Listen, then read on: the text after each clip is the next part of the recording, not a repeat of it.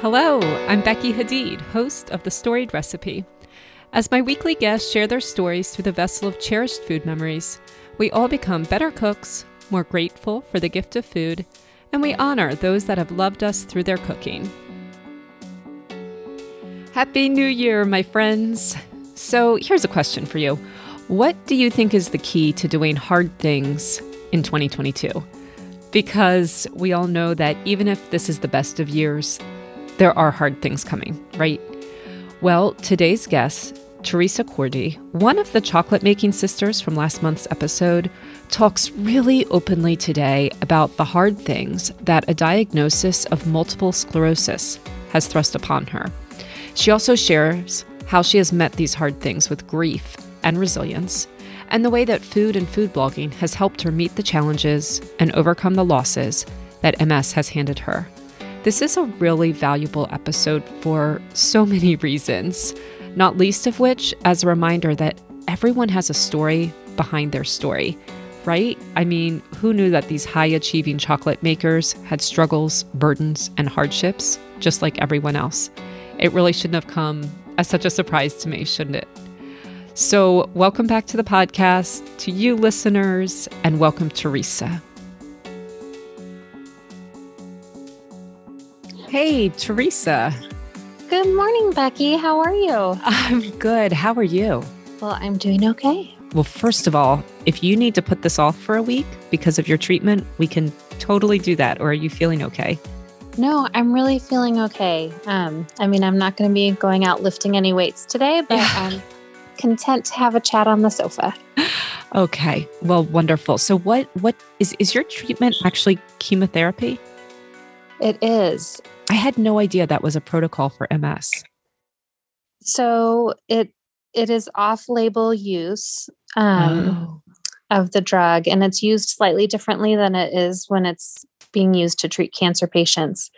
But it is essentially some of the same drugs. So, and it's not typical MS treatments. Those are kind of the last lines of available treatments. So I've gone through a lot of other medications before landing on this one. And is the idea that, because chemotherapy, the idea is to destroy the cells that are destroying your body, I guess. And how does that work with MS?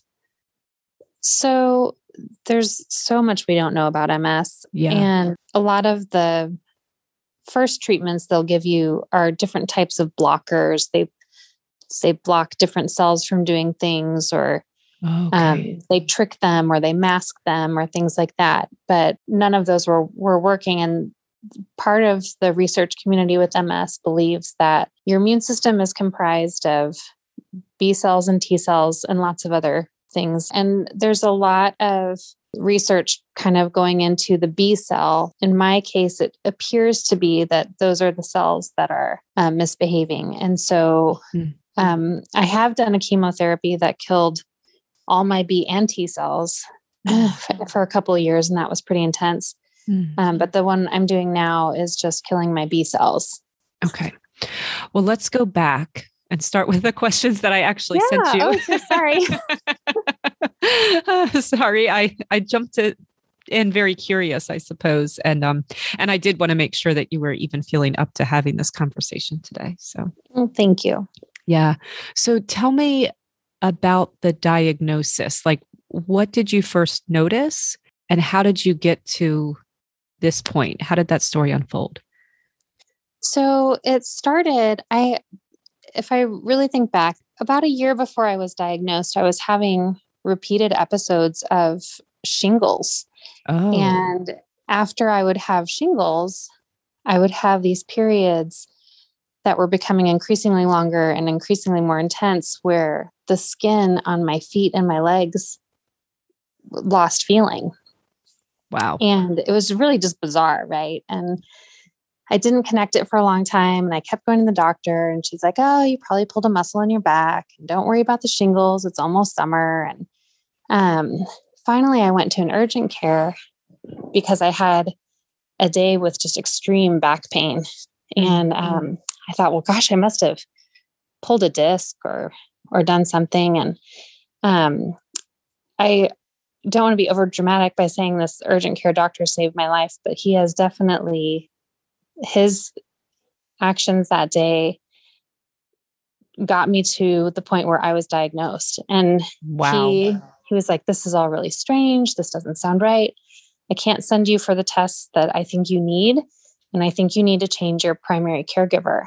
And he connected me within a week. And within 2 months, I'd been referred out to a neurologist and gone through all of there's quite extensive testing when they're looking for neurological disorders. And really at the time, they thought maybe they were looking for a tumor in my spine. And so the MS diagnosis was on the table, but that's not what the neurologist thought it was going to be until we kind of finished getting through all the testing of it. I see. Now, is there a definitive test for MS, or is it a collection of symptoms type of diagnosis? It's a collection of symptoms and tests. So there's the neurological symptoms, and people with MS, a lot of them present very differently. It really is unique to every individual that has it, like how their symptoms present.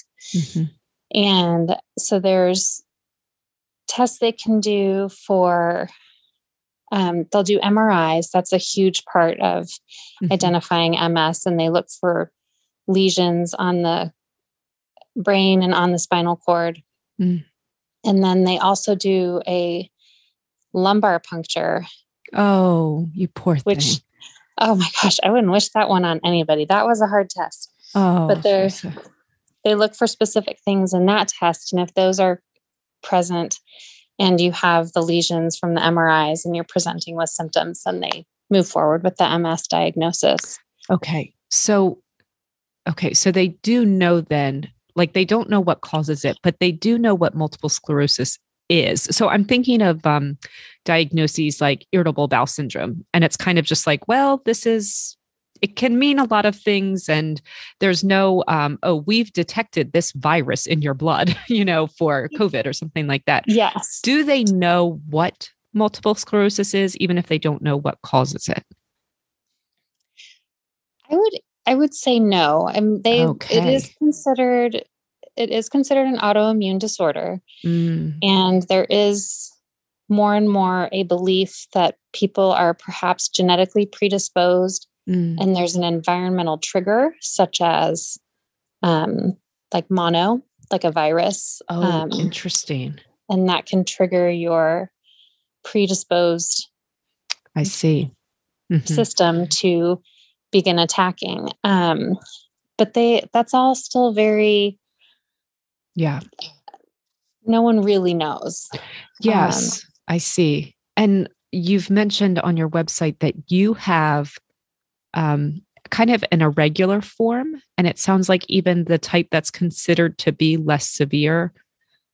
But considering that type, your case is very severe of that type. To explain that a little bit more.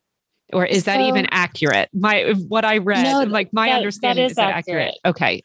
And it's kind of bizarre because I think a lot of us are used to, maybe like the cancer ratings that it's stage 4 or it's stage 1, and MS doesn't necessarily have those types of ratings. So there's 2 types of progressive MS, and those are kind of the more serious ones where you really don't ever have a recovery phase. You're just slowly or quickly, depending on your disease, deteriorating. I have what's called relapsing remitting MS. And that means I can have an episode or a relapse or a flare. They call it, there's multiple names people use for them. And that might mean I have new lesions on my brain or spine, but I can sometimes partially recover. And I maybe don't have those symptoms all the time, every day. So your symptoms might lessen, but can a lesion heal once it's there? It cannot. Okay. So once the damage is done, you're kind of stuck with that. And when the lesion is forming or right after it's formed and you have your relapse or your episode where you kind of find out what damage it did, whether that's muscle control or strength somewhere. For some people, it's vision. It can be brain fog, memory lapses, all manner of things, different pain sensations. Once those subside and you can get the inflammation in your body and the episode to kind of calm down, you might find that there are permanent new deteriorations that you just have to deal with. Okay. But for the most part, until you have another relapse or you're really run down or you get sick, you may not have the full blown, oh, I can't use my legs today or whatever. I see. Okay. So I'm going to go out of order with the questions a little bit because I think this one fits a little bit more now, but it sounds like, if the underlying cause of the symptoms, which is the lesions, they don't come and go. The only other thing that can affect your symptoms is, like the lifestyle factors that aggravate, exacerbate, or lessen the symptoms. So my question is, it sounds like this had you turn a little bit towards food and food blogging. I'm wondering what lifestyle factors affect your symptoms and if you use food as a way to either medicate or minimize those factors, or tell me a little bit about that. Absolutely. Food is a huge part of managing any disease, whether that's, the days that you indulge a little bit because you just need some emotional support from your food, or, really trying to heal your body with food. And I did spend one of the years earlier in my diagnosis when things were just really moving aggressively. I, did this eating plan called the Walls Protocol. That's a very anti-inflammatory plan. So no dairy, no eggs, no gluten, no. There was a lot of no sugar. No sugar. And then also specifically adding in a lot of particular nutrients, things that were very dense in magnesium and things that were a lot of green food. And it was great. And it was certainly healthy for me. And I did that for about 9 months. But it wasn't slowing down my MS. And I did find that it was challenging with the family. Yeah. My kids aren't going to eat a salad for breakfast, and they're not going to, they might want a biscuit at dinner sometimes, Yeah. So, and there comes a point at which you're actually wearing yourself down more. Yes. Through the stress and the effort of pulling together all of these specialty meals and feeding your family. Yes. And stress must be a factor as well. It's a huge factor. Yeah. And so that sort of phased out, except I will say that I keep a lot of the lessons I learned through that eating plan and those types of food, and really eating whole food and natural food as much as I can. So my breakfast and lunch actually still looks a lot like it did when I was following that eating plan. Okay. But our dinners are back to being more of just a family style dinner that everyone can eat. But part of this MS progression for me the last several years has been the realization that I cannot go back to teaching. I have a master's degree in language and literacy and a bachelor's in elementary education. And I was an elementary teacher. Oh. And I was actually looking for positions the year I was diagnosed. I had started to look, and then I was diagnosed, and we thought, well, we'll just hold off a year, see what this looks like. And it just kept getting worse and worse and worse. And wow. I'm at the point now where physically I can't maintain a full-time job. Yeah. I don't have enough healthy days, and I don't have the stamina, particularly for something like elementary teaching. Yes. So, which I love and I miss. And I know that at this point, until there's a treatment that can actually heal the damage, that's just not an option for me. But I feel like there's so many days where I have so much to give. Like I want to help others. I want to teach others. I want to connect with others. And for me, it kind of always comes back to food. That's part of my love language. It's how I make my connections. And so I hadn't even been on Facebook or Instagram or anything else. I was a total social media recluse. I didn't partake in any of that. And I was like, I'm just going to start a blog. I'm going to just do this. It's been really fun for me.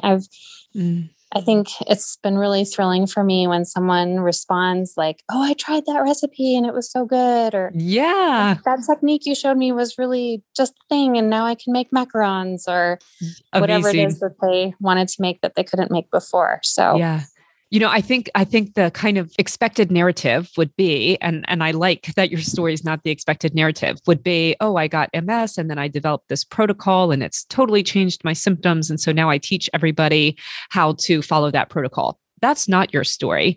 You learned lessons from a protocol, found that ultimately it wasn't eliminating your symptoms. And so you went to food for a different use and you want to teach something different. So what do you ultimately, if you could sum it up, I guess, what do you ultimately want to teach your readers and your followers about food?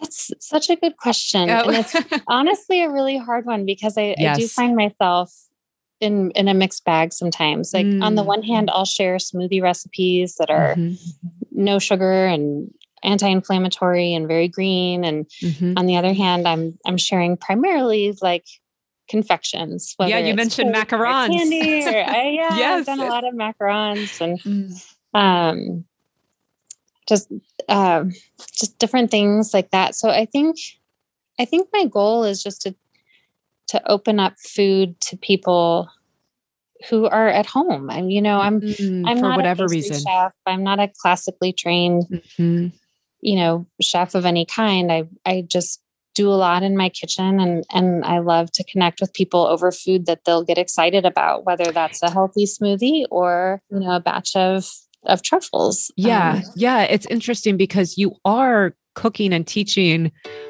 from your experience. You found food to be a solace and a comfort and a way to engage your mind, and such a it was almost like a palliative for this grief of not being able to go back to teaching. And what food gave you that kind of joy and purpose and pleasure, you want to give that to people now. Is that fair to say? Hey guys, I hope you're enjoying this episode as much as I am. Before we go any further, I wanted to ask you directly to please subscribe to the podcast. I have listened to you, and 2022 schedule is shaping up to be so special. In my bookings, I've really returned to the roots of this podcast. I am rejecting all publicist pitches, and I'm really seeking out everyday people from a huge variety of countries with extraordinary stories.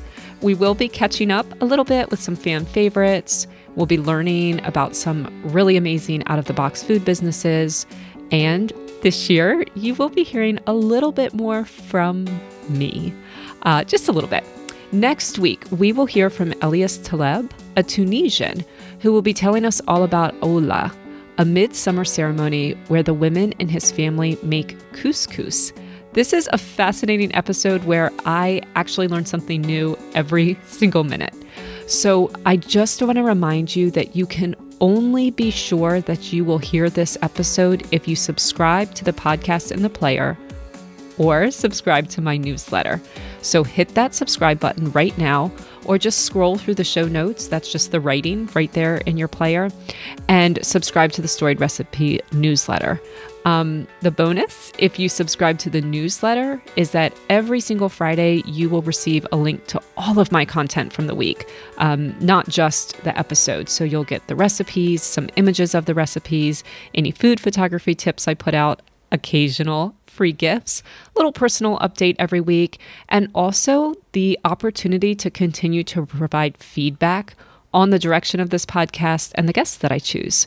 So a lot of the changes that I made in 2022 are a direct result of the advice and input my newsletter subscribers gave me last November. That's it. Make sure you subscribe to something, either to the podcast right there in the player or to my newsletter, the links in the show notes. And let's go back to Theresa. Oh, absolutely. Yes. That's wonderful. And it sounds like also just the idea of balance is something that you want to share with people. Absolutely. I think balance is the key to my whole life now. And that understanding there is give and take to everything. I used to be just physically, I will push it. I will do it. I can, I will manage it. And, and now I have to accept that there are real consequences to that. So I have to be very choosy about where I take risks, where I expend energy. And, that's something I've also found the food blogging and just the food experience to be very forgiving for me, that if I have a week like this week where I've had treatment that, I'm not really baking in the kitchen this week. I'm not, I made my healthy smoothie this morning and I'm sitting on the couch, but,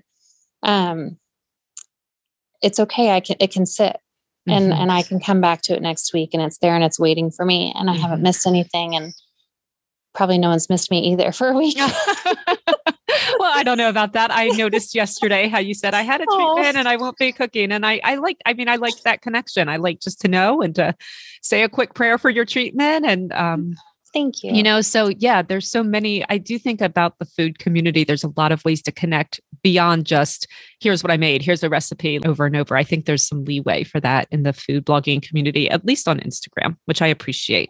Yeah, me too. Yeah. So, okay. So yes, let's talk about this idea of balance and achievement and in terms of the chocolate making, because it was so clear talking to your family and your sisters that you guys are achievers and you thrive on excellence and you guys are amazing.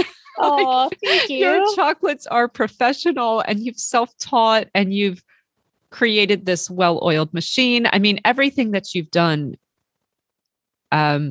exudes your values of just excellence and education and ambition. Like that's what's fun for you guys pushing yourselves. Yes. It's fun to push yourselves. And it sounds like that was true for you in every arena of life. But in terms of the chocolate making in particular and this tradition, how has your MS and your diagnosis and kind of this newfound approach to life affected that? It actually has affected it tremendously. I can only imagine. Yeah. Yeah. As a family, and I don't know when it happens, but it never goes away, but you kind of fall into a role. Yep. And everybody plays their part and everyone is just a certain way. And it's just, that's your family and that's your family dynamic. And part of my identity in the family was the first one up, the last one to bed, didn't need to take a break. I'd push and push and push and push. And everyone else pushed too in their own way as well. But that I was a driver in that sense. And after my diagnosis, I really had to try to assert some boundaries, which was really hard to say, well, I'm going to wake up whenever I wake up. If that's early, I'll get things started. If it's not, then I'll get started when I get started. And 10 p.m. is my cutoff. I mean, we would have weekends where, we're still in the kitchen at 2 a.m. And yes. and I'm like, I can't do that anymore because sleep is really critical. Yeah. You'll pay for it for weeks. Exactly. And, but then, as things were progressing and getting worse, and I was having so many different relapses, there was one year, I ended up having a treatment right before candy making and I couldn't go to the weekend. And that was that was 3 years ago. And my mom came up to Kansas City and she and I worked on just like the white chocolate, just the two of us. And I actually made chocolate with an IV in my hand. Oh, Theresa. Wow. I just strapped a glove on and we just kept going. But obviously it was much slower and we didn't do as much that year. And then I wasn't able to even be there to help my mom and sisters because my immune system was so compromised. I couldn't stay in a big house with 16 people sharing food and bathroom and all that kind of stuff. It wasn't safe for me. Yeah. I didn't even think about that aspect. Yeah. And that's been a huge part of the transition for all of that is, how do we, and then COVID hit. And I still have all of these issues with my immune system being compromised. And especially as you go through chemotherapy treatments on top of it all. Yes. And I think it's hard for my family when I have to, like this last weekend that we did, I wore a mask the whole weekend and I would take my meals out onto the back porch and eat outside because, I've been vaccinated, but because I don't have B cells, I didn't create antibodies. So, it's really complicated in family gatherings to have those kind of things. And so it has changed our dynamic a lot and has been hard, I think, for everybody to adjust. How about physically? Are there fine motor? I mean, this chocolate making, again, it's so precise. It's so delicate. It's so perfect what you guys do. Has that affected do you have lost your fine motor skills, and has that affected what jobs you can actually do? It does sometimes. If I've planned my week ahead well, and I'm pretty well rested, I can usually make it through a few days of physically taxing stuff. But then I know I'm going to have 3 or 4 days where I need to rest again. But even doing it at home, sometimes when I'm trying to finish something, I'll drop a tray. I don't always have great grip strength. And I'll have to stop and put things to the side for a little bit and then come back to them. But it's really just an act of being patient with myself and planning in such a way that I know I can accomplish it. Yeah. Well, I really admire you, Theresa. And for the last question, I'd like to talk about that a little bit. And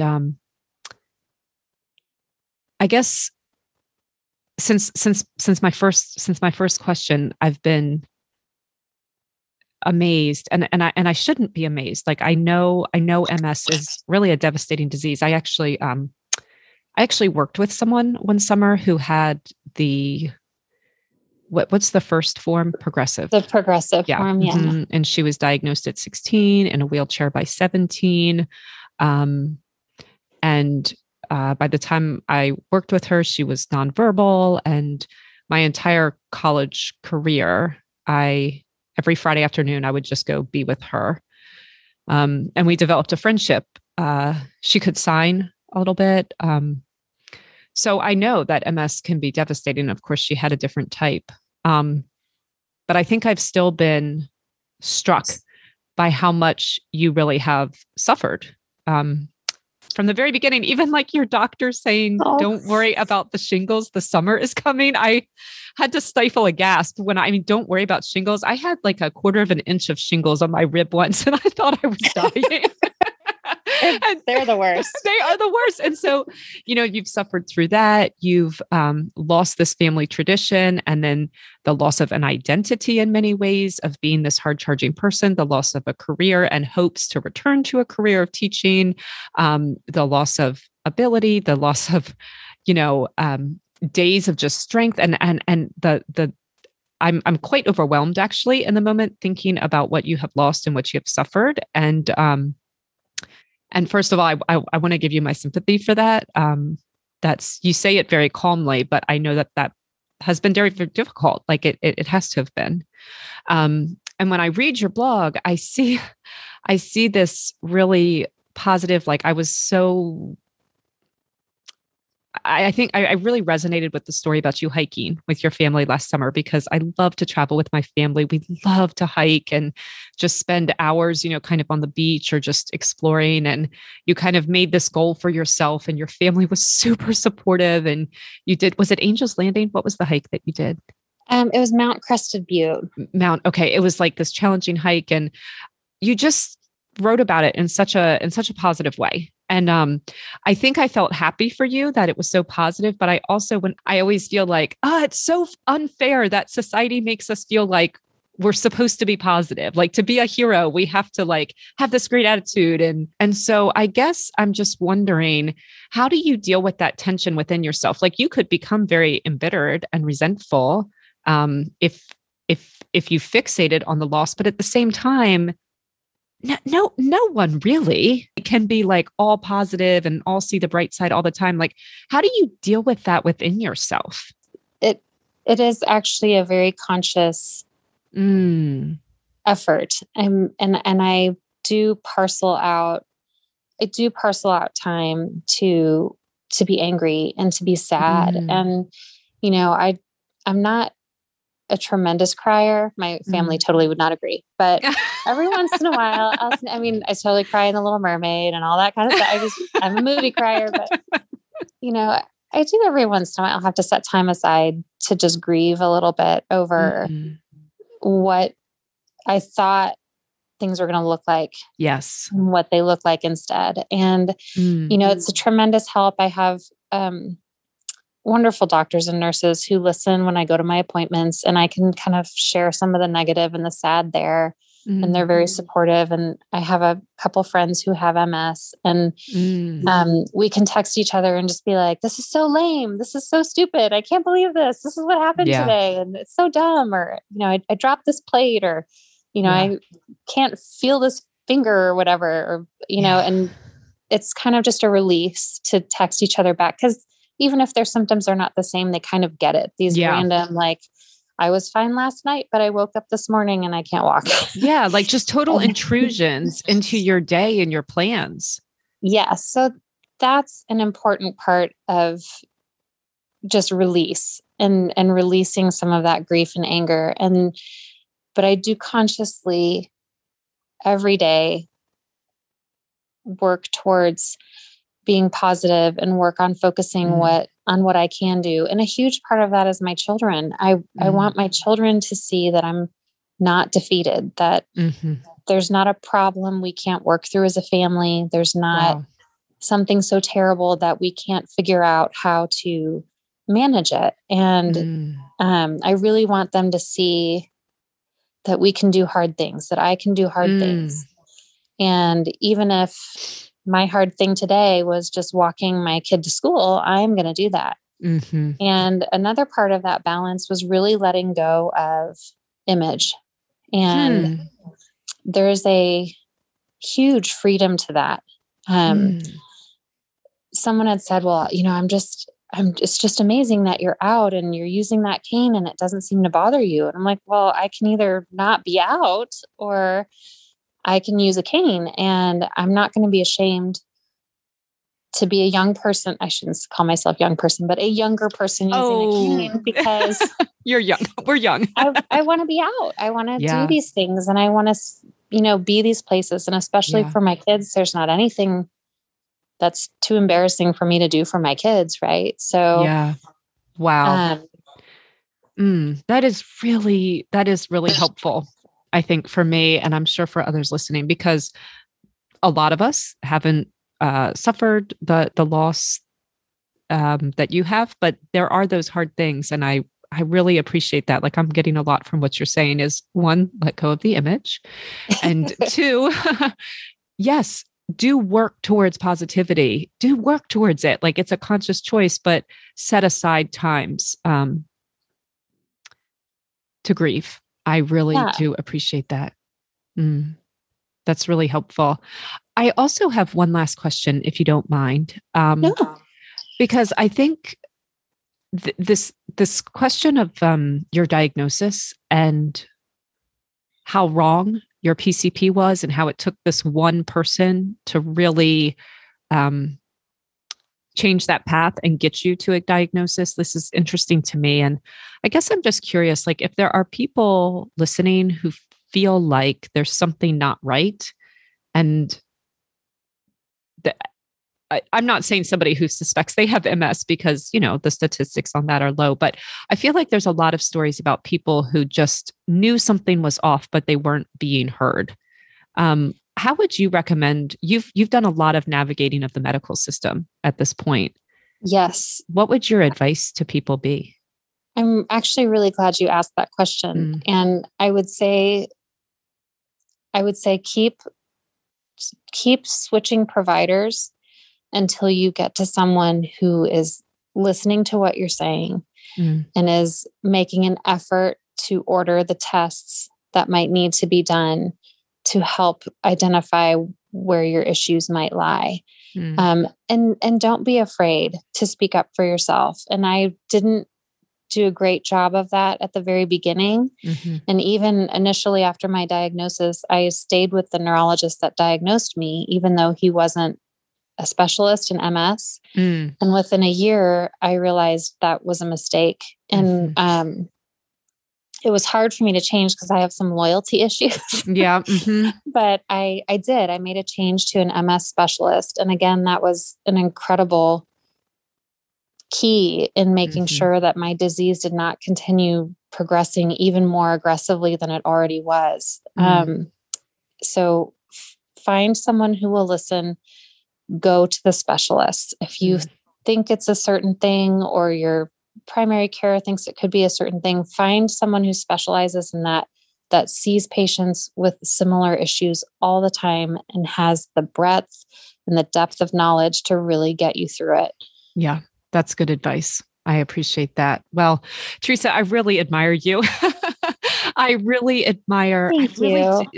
I feel like you have so much wisdom in terms of this balancing your feelings of grief and anger, but also of resilience, balancing your desire for excellence and to do amazing things and also needing to rest, desire to be with family and needing to be well. And it comes across in your About Me on your website. Like this is a person who really has a lot of wisdom and is approaching a really hard thing. Thank you.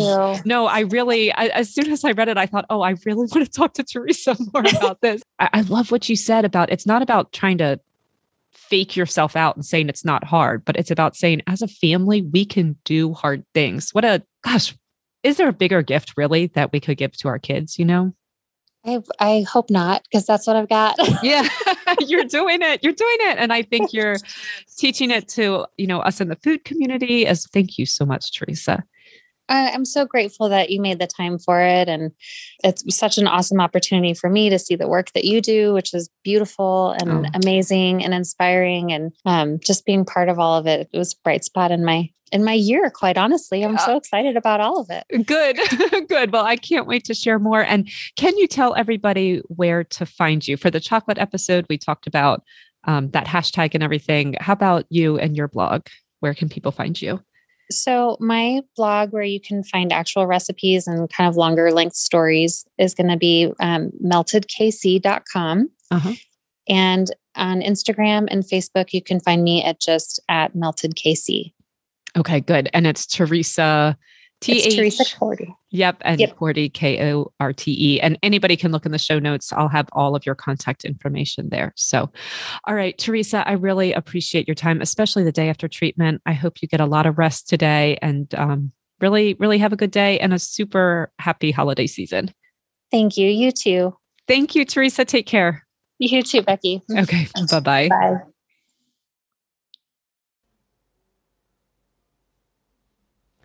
Thanks again to Theresa.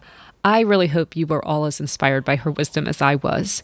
If you look there in the show notes, you can find all of her contact information as well as a link to her blackberry lime preserves, which were amazing. They were just such a delightfully zesty, bright winter treat that we put in yogurt. We put on top of waffles. I made a pavlova to show it off. You definitely want to try this recipe. Finally, just one more reminder to subscribe in your player or subscribe to the newsletter, and that the very best two ways to support the podcast are either leave a 5-star review. You can find a link to easily do that right there in the show notes. And the second best way is to support the podcast is to shop the Storied Recipe print shop. That's where I share the very best images of my guest recipes, and I celebrate produce and culture and tradition with just the use of really extraordinary light. You can hang these prints in your home, you can gift them, you can keep one on your desk. That is it. Thank you for listening. Once again, Happy New Year, my friends, and have a great week.